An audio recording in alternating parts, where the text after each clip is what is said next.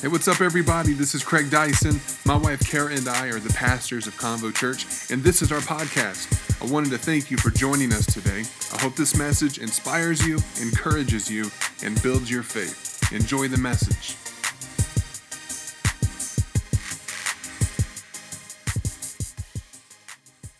All right, let's open our Bibles, if you will. I'm going to go to, in the New Testament, and read a few verses from Luke chapter 6, verses 46 through 49. So it says, "What good does it do for you to say," I'm cheating from up here on the screen. "What good does it say for you to say, 'I am your Lord and Master,' if what I teach you is not put into practice?" That's a solid question. This is Jesus speaking, by the way. He says, "Let me describe the one who truly follows me and does what I say. He is like a man who chooses the right place to build a house and then lays a deep and secure foundation. And when the storms and floods rage against that house, it continues to stand strong and unshaken through the tempest, for it has been wisely built on the right foundation. But the one who has heard my teaching and does not obey it is like a man who builds a house without laying any foundation whatsoever. And when the storms and floods rage against that house, it will immediately collapse and become a total loss. Which of these two builders will you be?" Good question. Father, I pray that you would open up our hearts, God, open up our minds. We haven't figured it all out. We don't have everything perfected in our lives, God. We need your word. We need your Holy Spirit. So, Father, I pray in this moment, this morning, Lord, that we would position ourselves to lean in to receive what you're trying to communicate. God, soften our hearts, open up our minds, open our ears. In the mighty name of Jesus. Can you say amen? Amen. Now, we're continuing a series. We've started, this is part 3. This is the series called Speak Life. We are a note-taking church as well. We encourage everybody every week. The reason why we suggested that be something that you do is because we're not speaking to your Sunday morning. We're speaking to your Monday through Saturday. And so what we talk about on Sunday morning is something that if you take it and you digest it and you listen to it, and which you can now on our iTunes and our Spotify podcast, or even on our website, you can listen to the messages from every week.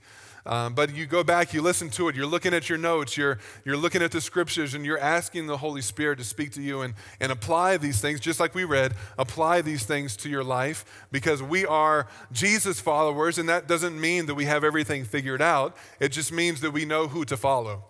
And when we know who to follow, then it makes it a lot easier to understand what we need to do in our life, because we can follow the lead and the example and the teaching of Jesus Christ. And that's what we're going for. But we Speak Life has everything to do with the words that we speak. Our words have power. Can somebody say amen to that? Your words have power. Don't think, well, I'm not as important as so-and-so, so maybe my words aren't as important. No, your words are very important. As a matter of fact, in Proverbs 18:21, it says that words kill, words give life. They're either poison or fruit, you choose.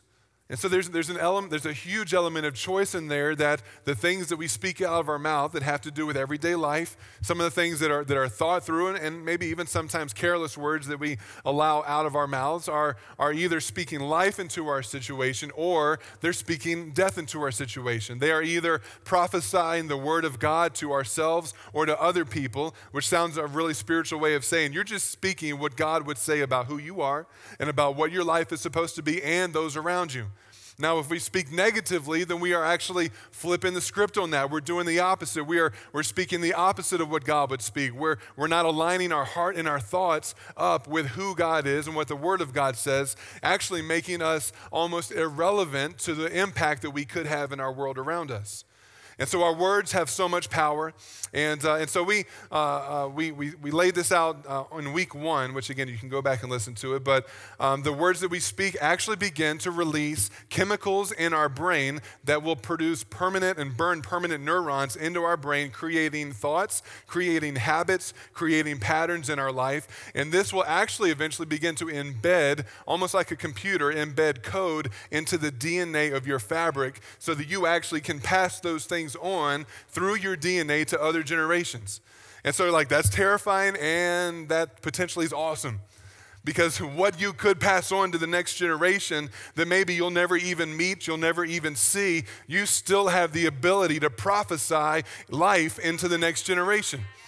And so when we look at the stuff that's going around us in our world, and we're like, man, it's hopeless. Man, these millennials, man, these this and that, this next generation. And I don't even know, there's already a name for the one after that. I don't know what it is. They're just, well, I don't know what, they're just throwing letters at them now. So I don't know what the next letter is.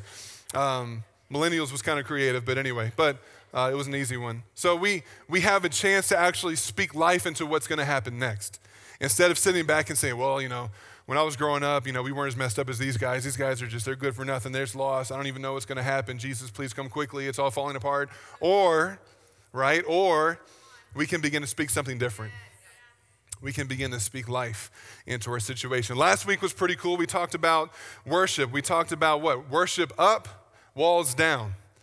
We talked about how God uses people when they came into the promised land and how it wasn't through the might of their sword and the might of their physical strength that they conquered what God said was theirs, but it was actually through worship that it opened up the doors for them to walk into what God had for them.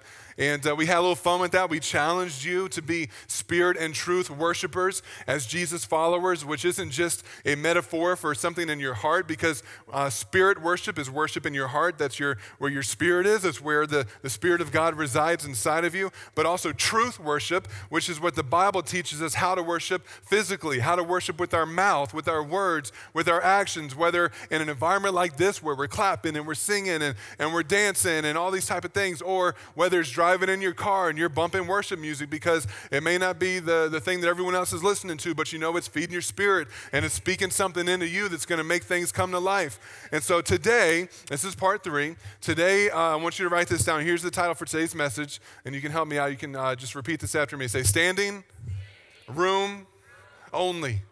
Standing room only. So let me ask you these questions. So what are you not willing to bow down or bow out to? What in your life will you say there is standing room only? Not going to compromise. So we live, we live in a generation that, I don't know, due to many different factors, technology, social media, we live in a social justice generation. And I think a lot of that's actually really good because it does give us the opportunity and the platform to be able to speak out, maybe for those who can't speak out for themselves. But at the same time, there's always kind of a double-edged sword when it comes to that stuff. It gives everybody a platform. It gives everybody a voice. And it doesn't take long to scroll through Facebook or Instagram or Twitter to see the platforms that many people are stepping out and things that people are saying where you're like, where are you getting that from? You have to give me some grace because I have to have some fun with this. There's this one billboard downtown. My wife took a picture of this recently. It's on Sierra, and I don't know. It's right next to the old granite factory. Anyway, some of y'all have seen this because y'all are like, oh, it's a lobster. How many of y'all seen this? Somebody rented out a billboard, and you've seen this. There's a lobster, and it says on there. It's got these big words. It says, "I'm me, M-E, not meat." Is it okay? Like some of y'all are gonna get offended, but I don't know about you. Like that's a platform. That's social justice for somebody because they feel like that poor lobster's being taken advantage of. He's alive. He's got a personality. He's called by God, chosen. Jesus died for that lobster. And for me personally, and don't take this the wrong way, I don't care if you call it meat. I don't care if you call it meat. It's a really good boiled and with some hot butter. It's good to go. Nobody's leaving right now. Okay, good. Just make sure I'm speaking to the right people. So you can have a voice for anything, and many people do. And I think sometimes because of the pressure that exists in our world, because of the ability for everybody to have a strong stance on something, those that are not really apt to conflict and don't desire conflict, who should be speaking out for something, end up becoming very quiet and step back, because if I step out and say something, I'm going to get destroyed. Because what has happened in our social justice culture is that it has created, especially within the social media realm, because you can say stuff without having to look somebody in the eye. You can say whatever you want and just hit send. You're like, mic drop. I'm like, nobody saw you drop the mic because you're by yourself. You're 28-year-old in your mama's room and you just, anyway, sorry.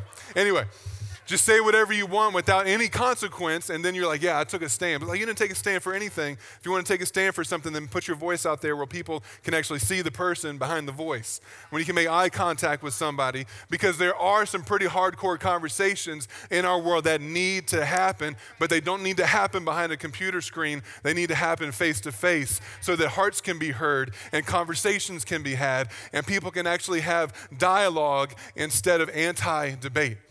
And unfortunately, probably before the technological age, the church did a terrible job of being an organization, to being a movement, a church that actually promotes what we are for. We have done such a great job, and I underscore the word great with maybe a little bit of sarcasm, at letting everybody know what we are against.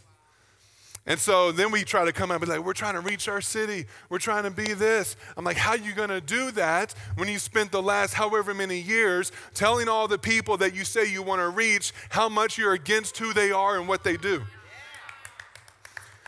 All right, I'm going to stand on this side because here's the other side of the coin.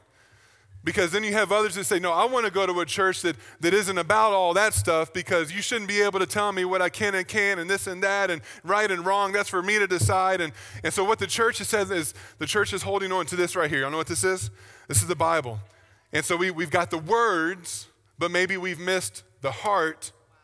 We've got the letter of the law, but maybe we've missed the spirit of the law because God didn't give us this so that we could line people up and just knock them out. Somebody's like, well, it says it's a sword of the Spirit. I'm about to cut some. Be like, no, that's not what this is about. Because if you were here a few weeks back, we talked about how we do have an enemy, but the enemy is not the person that is behind the computer screen or the person that is walking up and down the street saying ridiculous things. It's not the news media or the people that are on either side of the news media. It's not the people in any political party, White House or Capitol, or wherever you want to put it.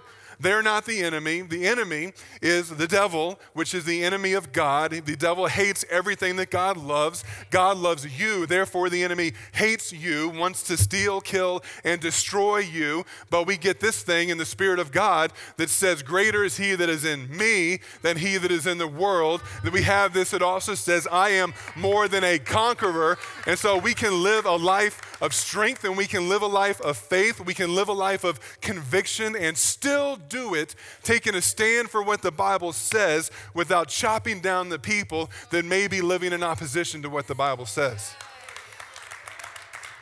Okay. We've said from day one that Convo Church is going to be built on the Bible, the Word of God. It's going to be our strong foundation on which we stand. We don't say what the Bible doesn't say. We don't stand for what the Bible doesn't stand for.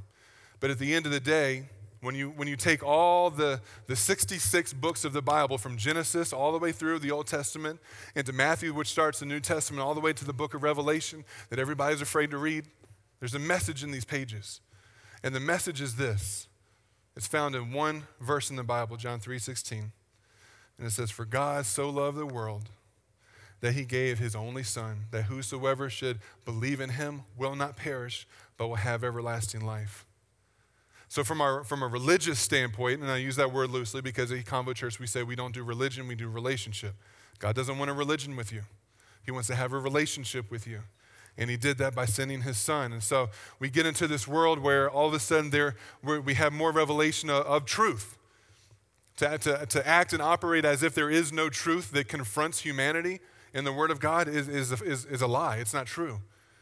So we have this human nature inside of us that begins to conflict with, well, how do we handle truth and give it to people who are against the truth? You know, what's our stance? What's our stance? And I can't tell you how many times I've gotten that question from many different angles on many different topics because, you know, when you're a new church coming to town, people kind of want to know what you're about, and there's nothing wrong with that because we are about something.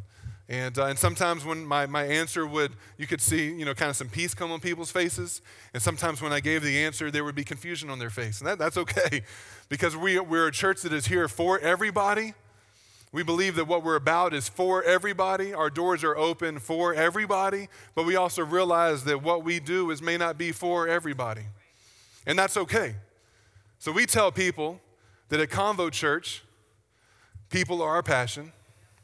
We tell them that Jesus is our message. We've already talked about how the word is our foundation. And guess what? Love is our stance. And that is such an inadequate answer for so many people. Because they're like, I get it, yeah. So what's your stance? You're like, love is our stance. I'm like, well, that's awesome. Jesus is love. Jesus. So actually what I'm trying to get, what is your stance? I'm like, you don't get it.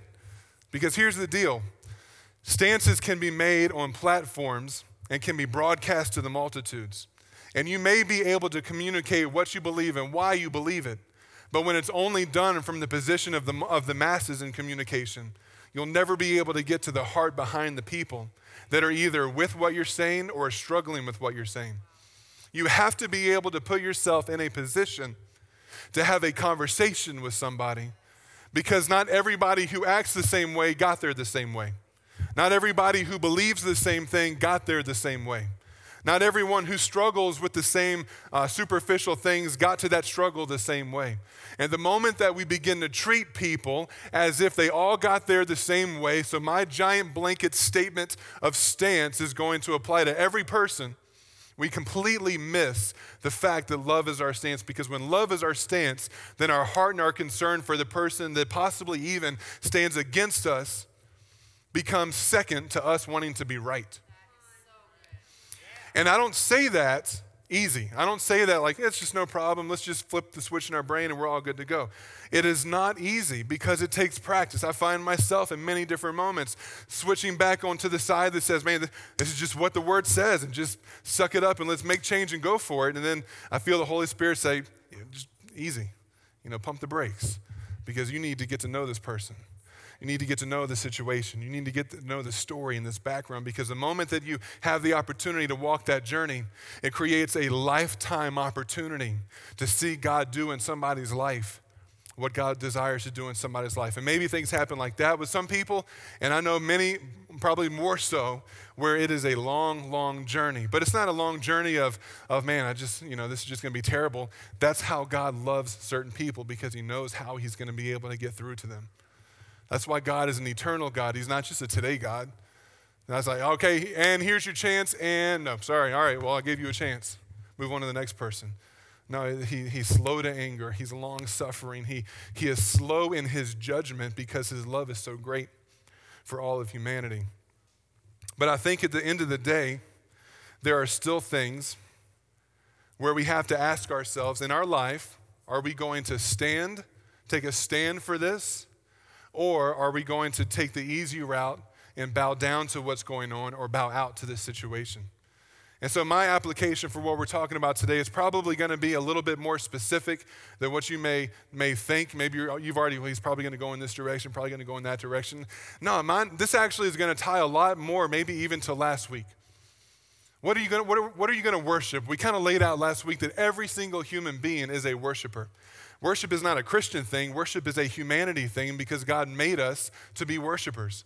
And so it is literally impossible for you as a human being to not be worshiping something. God says, I want that something to be me. And it's not because he's just up in heaven waiting for everyone to bow down and kiss his feet. No, worship is what creates the pathway and the direct connection of intimacy to the Father. It's what lets the Father know that my heart is in this child of mine that I love, and now they're coming close to me. Worship helps you draw closer and closer in your relationship with God. But if you're not worshiping God, we can be certain that we are worshiping something. So I'm not going to re-preach that. Go back and check it out on the podcast. But this week, I want us to get more personal into our own lives. What is it that you refuse to bow down or bow out to? Let's get personal, like shrink your world. Let's not think about the global world and, well, I'm going to take a stand on this political stance. Well, think twice. But that's not what we're talking about today. Well, I'm going to take a stance on this particular social item, and okay, that's cool. But again, think through the process before you start getting on and like bashing people and taking anti-stances. And I want you to know that you can be a Jesus follower who stands on the Word of God and believes what the Word of God teaches, and still not position yourself towards people in an anti-way. Does that make sense? Just because this is what our culture right now is challenging. Just because you are for something does not automatically make you against the other side. That's just not that way. But and I don't want to keep going like media, but media wants it to be that way because the more that media can polarize people, the more money they will make in sales and commercials and advertising because people are going to live. If they can get you on their side, then you're going to listen to what they have to say. But if you can get you on this side, then these people will get you to hear what they have to say, and you'll tune in and you'll subscribe to their stuff. You'll buy their newspapers. You'll watch their TV channel. You'll vote the way they want you to vote on both sides. I want you to know that it's not any of our media outlets. It's not late night entertainment, fake news type of stuff. None of that. They don't care about you. They don't care about the views that they push on us that we accept or we don't accept. All they care about is making money. So if that revelation is alive inside of us, then we need to realize, well, then what should I stand on and what should I stand for? And my hope is that in a broader sense, that we make a choice that we are going to stand for people. Which ones? All of them. All of them. Well, what about the ones that don't like me? Well, that's not your problem. I mean, if you choose to make it your problem, it becomes a problem. But that's the cool thing. Jesus says, love your enemies and pray for those who persecute you. You know what's interesting? If you actually love your enemies, they're no longer your enemy. If you pray for those that persecute you, you're no longer against that person. It may not change them necessarily in the moment, but it sure as heck changes your heart. It's really hard to be against someone that you love. Gosh, super quiet, is it? Anyway, can I get a charity amen or some? That's gonna sound great on the podcast. Anyway, if we don't know what to stand for, we'll fight for the wrong things and we'll compromise in the worst moments. So I want to kind of go straight to a story. It's one of my favorite stories in the Old Testament. It's so cool. I remember this story impacted me when I was a child. It was, if you grew up in the church way back in the day, they had the flannel graphs. Anybody remember flannel graphs? That's before like whiteboards and computers and TVs and technology. It was just like these little Bible characters. That's not even what they look like, but they're made of flannel, and then you stick them up on another flannel board, and they would tell stories. So this is one of my favorite ones. And even as I grew up, and my wife and I did youth ministry for years, like the power in this story is really cool. Okay, I'll stop talking about it. We'll just go there. I'm going to go to Daniel, the book of Daniel. It's in the Old Testament. It's kind of like a little bit in the middle and to the right. I would tell you what page it's on, but it's not going to be the same. Anyway, page 1793. I'm going to do it anyway. Okay, so chapter 3. And this is so cool. So what's happening right now, it's always important when you read the Bible, is to try to figure out and understand the context of what's going on. It's not just reading, okay, these are just reading these words, and I don't know who these people are and what's going on in the world. So what's happening in Daniel chapter 3 is we have the nation of Israel who God took them from Egypt in slavery for 400 years, rescued them, delivered them through the wilderness, gave them the promised land in a powerful and miraculous way. And God told them, he's like, listen, if you continue to worship me as your God, as you continue to pursue that relationship with me, everything is going to be great. But if you turn away from me and begin to worship the other gods of the people that used to live where you are, or if you turn away from me and worship just whatever, again, he's painting the picture that there's no worship. You're going to worship something. He goes, but if you turn from me and you walk away from me, you're walking away from relationship and protection, and other nations are going to come and get you. Like if I'm like, they're going to come and get me. Got it. We're good. But they didn't get it. And so there's this cycle throughout Israel's history, especially throughout the Old Testament, where they would realize we screwed up, and they would come back to God, and they would be all great, and then they'd be distracted, and they start worshiping other false gods and idols and other different things, and they would turn from God, and the same stuff would continue to happen. And so right now in Daniel chapter 3, we have the nation of Babylon, or the empire of Babylon, which is it's not a metaphor, it's an actual historic civilization. It's a time period where they had captured all of Israelites, and they had taken the best and the brightest back with them to Babylon to be a part of the empire. They began to reprogram and disciple and train and in internships. They didn't call it that, but that's what I'm going to call it. And to try to take these bright young men and turn them into something else. So in Daniel chapter 3, we have King Nebuchadnezzar. What a cool name. Nebuchadnezzar. And it says that what he did is that he got to a moment where he wanted all of the important, powerful, ruling people that served under him to come and basically worship him, but he made this giant gold statue, 90 feet high, 9 feet thick. That's substantial. And he says, all right, this is what we're going to do. All right, everyone's here. There's thousands of you. You're all the leaders of my empire, and you're here to worship me, but you're going to do it through this gold statue. So here's how you know what to do. As soon as you hear the music, and I want you to know, music will always be connected to worship, whether it's worshiping God or whether it's worshiping something else. That's another message for another time, but it's so important. As soon as you hear the music, bow down and worship this golden statue that I've made. And so ready, set, cue the band. And so the band's playing, they're doing their thing. People are bowing down. And then it says one of the astrologers of the king came to the king. I guess this is probably like tattletale astrologer, I don't know. King, hey, remember how you said if you got the idol, you got the music, bow down, and anyone who does not is going to get thrown into the fiery furnace. Remember that, king? Yes, I remember that. It was a wise move on my part, my leadership. Well, there's these three Jewish guys that, I don't know if you could see or not, but they didn't bow down when you began to play the music. And it says that he flew into a rage. And starting in verse 13, I'm going to read this. It says, and Nebuchadnezzar flew into a rage and ordered that Shadrach, listen to these names. I love this. I love Old Testament Bible names. Shadrach, Meshach, and Abednego be brought before him. And when they were brought in, Nebuchadnezzar said to them, is it true, Shadrach, Meshach, and Abednego, that you refuse to serve my gods or worship the gold statue that I have set up? And he says, okay, I'm a gracious king. I will give you one more chance to bow down, worship the statue that I have made when you hear the sound of the musical instruments. And if you refuse, then you will be thrown immediately into the blazing furnace. And here, I love this. This is where he's picking a fight and he doesn't even realize it. And then what God will be able to rescue you from my power? Woo! Little chest poking happening right here. Shadrach, Meshach, and Abednego replied, O Nebuchadnezzar, and I love this. Here's the thing. You can read this two ways, and I've read it both ways just for fun. You either read it on one side where there's a little bit of sarcasm coming from these guys, or potentially, and I think it's probably more accurate, there's still honor in their voice.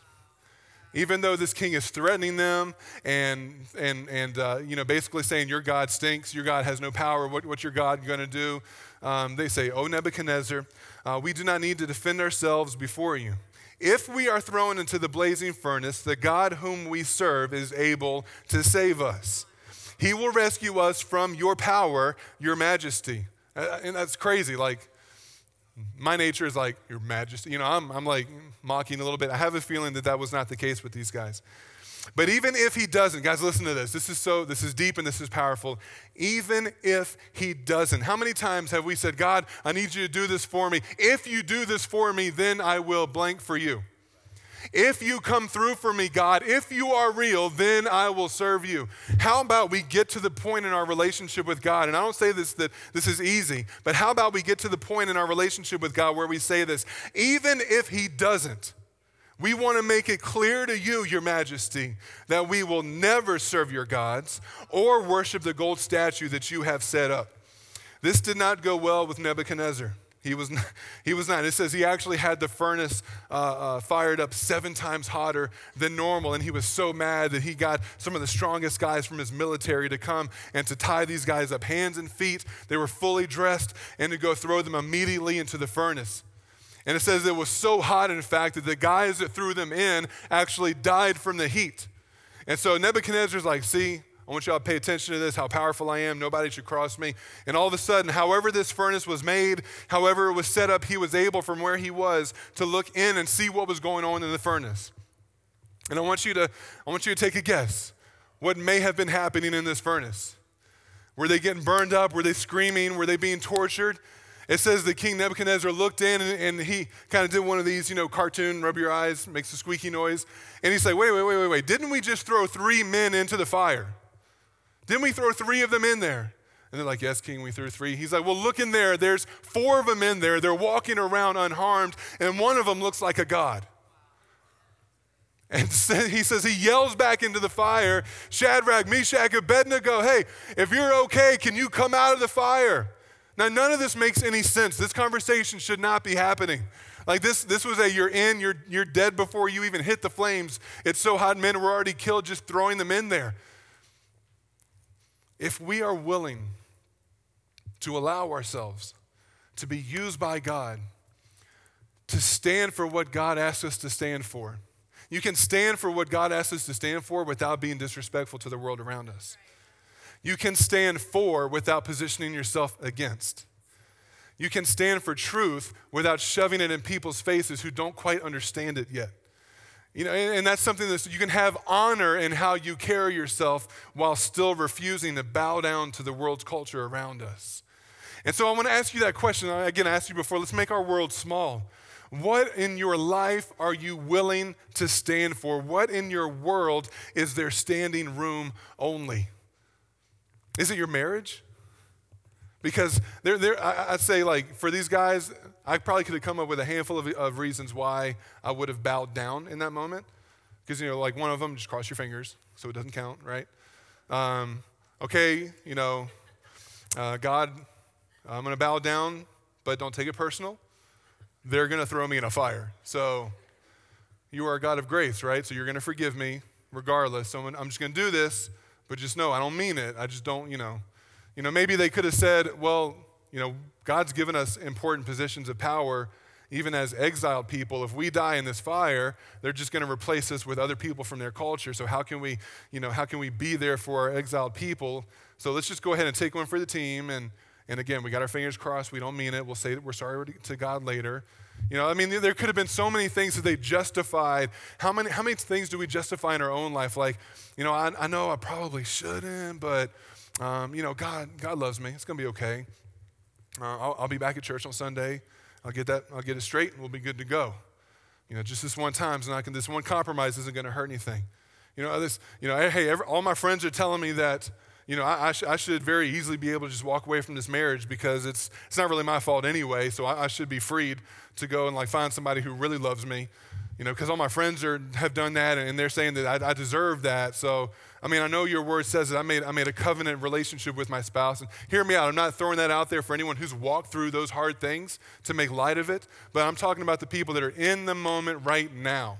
Because there are plenty of situations that are relational where you are basically in danger. Get out. Let's draw the line right there. Get out of danger. But I'm talking about those who find yourself in a position where you have the choice to see something awesome happen, but it feels like the easy thing to do is just to kind of get out. I'm just going to bow out of this one. What about your kids? Are you willing to take a stand for your kids? Well, you know, it's just different how it was when I was a teenager. So it's okay for my kids to participate in X, Y, and Z. Because, I mean, when I was a kid, my parents would have killed me, but, you know, it's a new day. It's different. You know, now there's free-range parenting. That's kind of how you do it now. You just kind of let the kids discover their own path, and let your kids they'll figure it out on their own. I don't want to interfere with my friendship with my children. Which, by the way, you're not called to be your kids' friends. That actually comes later in life. You get to be their friend later if you're their parent up front. If you want to be their friend now, there's a good chance you won't have the opportunity later to speak into their life. And so am I going to stand for this? Because taking a stand doesn't mean it's going to be easy. As a matter of fact, when you have to choose to take a stand, more times than not, the outcome is going to be challenging. So we have to decide. I want to decide as a church, are we going to, in our city, are we going to continue to stand for those who can't stand for themselves? Because it's going to be expensive. It's going to be dirty. It's going to be challenging. It's not always going to be accepted. There are people that we're going to want to help that are broken. Ever tried to rescue somebody drowning? They will drown you because they don't know that you're trying to help them. They're just panicking in where they are in life. Same thing's true when as a church, we want to carry a message of hope to the broken. We want to carry a message to them of what God is for and to let them know God is for you. Even He knows everything and He's still for you. Are we going to stand for that, or are we going to kind of bow out and just become eventually one of those churches that's just for all the church people? A church that just got so comfortable and, well, you know, we're used to each other now, and so, you know, we don't really need to grow anymore. We have enough, and now we can just kind of do our thing. Or will we stand for the mission that God has called us to, the one that started with Him going to the cross, taking what we deserved upon Himself, going into the grave, descending, the Bible says, descending to hell, taking the keys, the authority of hell and the grave, so that death, which is supposed to be the greatest weapon that the enemy has to scare us, no longer has any power. And then not even that, he conquered death in the grave by raising from the dead. And now he's alive and living God who has sent his Spirit to be in those who call on his name and follow him. So that now the devil doesn't just have to be afraid of Jesus. Now the devil has to be afraid of you. Because his gig is up. He knows that we know. And I know my job, and part of my job is to remind you that you know. That what the enemy wants to do to scare you, to distract you, to steal from you, to not let you be what God created you to be, I want you to know the truth. Because when you know the truth and you begin to walk in your identity of what God says, not what the world says, when you begin to embrace who God says you are, and you begin to understand that, hey man, there's a bunch of people that you could very easily qualify as my enemy right now, but I'm going to love you. It's going to be okay. Hey, because I know that you don't realize what's going on in your life, and I know somebody hurt you, and that's why you just think that what you have to do to protect yourself is to hurt me, but you're not going to hurt. You can't hurt me. I'm okay. I'm good. And you need to know that God loves you. And we begin to disarm people, which also takes away the weapons that the enemy's trying to use. And I love this so much. Now check this out. Check this out. This is where we're going to finish up. And I'll go ahead and get, Josh, I'll go ahead and get you up on the keys. So check this out, how this ends. Well, I kind of already said how it ends. But this is how God, I believe, wants to use the church in America. And it's bigger than America, but this is our context, okay? This is how I believe God wants to use the church in America, because there will be times where we stand and maybe God doesn't deliver us in that moment. And we have to be willing to say, well, am I still going to stand? But here's the deal. These three Hebrew boys with amazing names, they weren't even their original names. This was the names of the people that from that culture had given to them to try to kind of reprogram them and give them a new identity. And Nebuchadnezzar sees them. He sees what looks like could be God walking with them in the fire. That's another whole message all by itself, you know. You may be in the fire, but that doesn't mean that you're alone in the fire.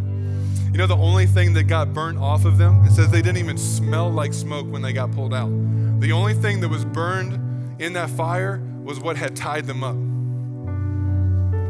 What the world around us wants to tie you up with, sometimes you gotta let God let you get in the fire. Because it's going to be the actual fire that creates a public display so that everyone else around you sees that what tied you up before now is no longer even a part of who you are. What the world condemns, God is going to use to exalt him. And so we have to get out of this American Western mindset that says that, well, you know, God is just a God who's going to take all my problems away. He's going to, anytime something goes wrong, he's going to fix it. And he's going to give me lollipops every Friday. You know, this weird Willy Wonka Christianity that just makes you think that if God is really God, then he's never going to let me suffer. False. Wow. Sometimes God wants to trust you to suffer so that he can use your suffering to bring you through so that people can see there is a God, because there's no way in the world that person should have gone through that situation. I just wonder, even if it gets to the point where God doesn't bring you through the way that we want him to, if we'll still stand. And I pray that we will. I pray that we will. And can I pray for you? Right now, we're going to wrap this up. And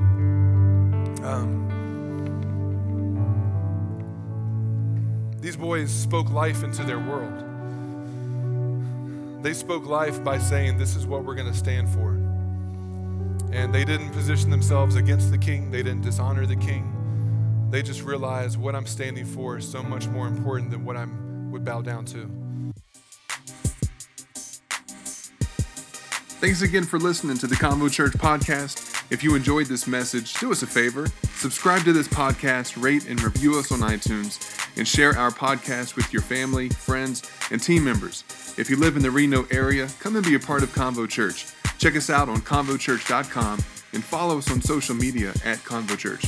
We'll see you next time here on the Convo Church podcast.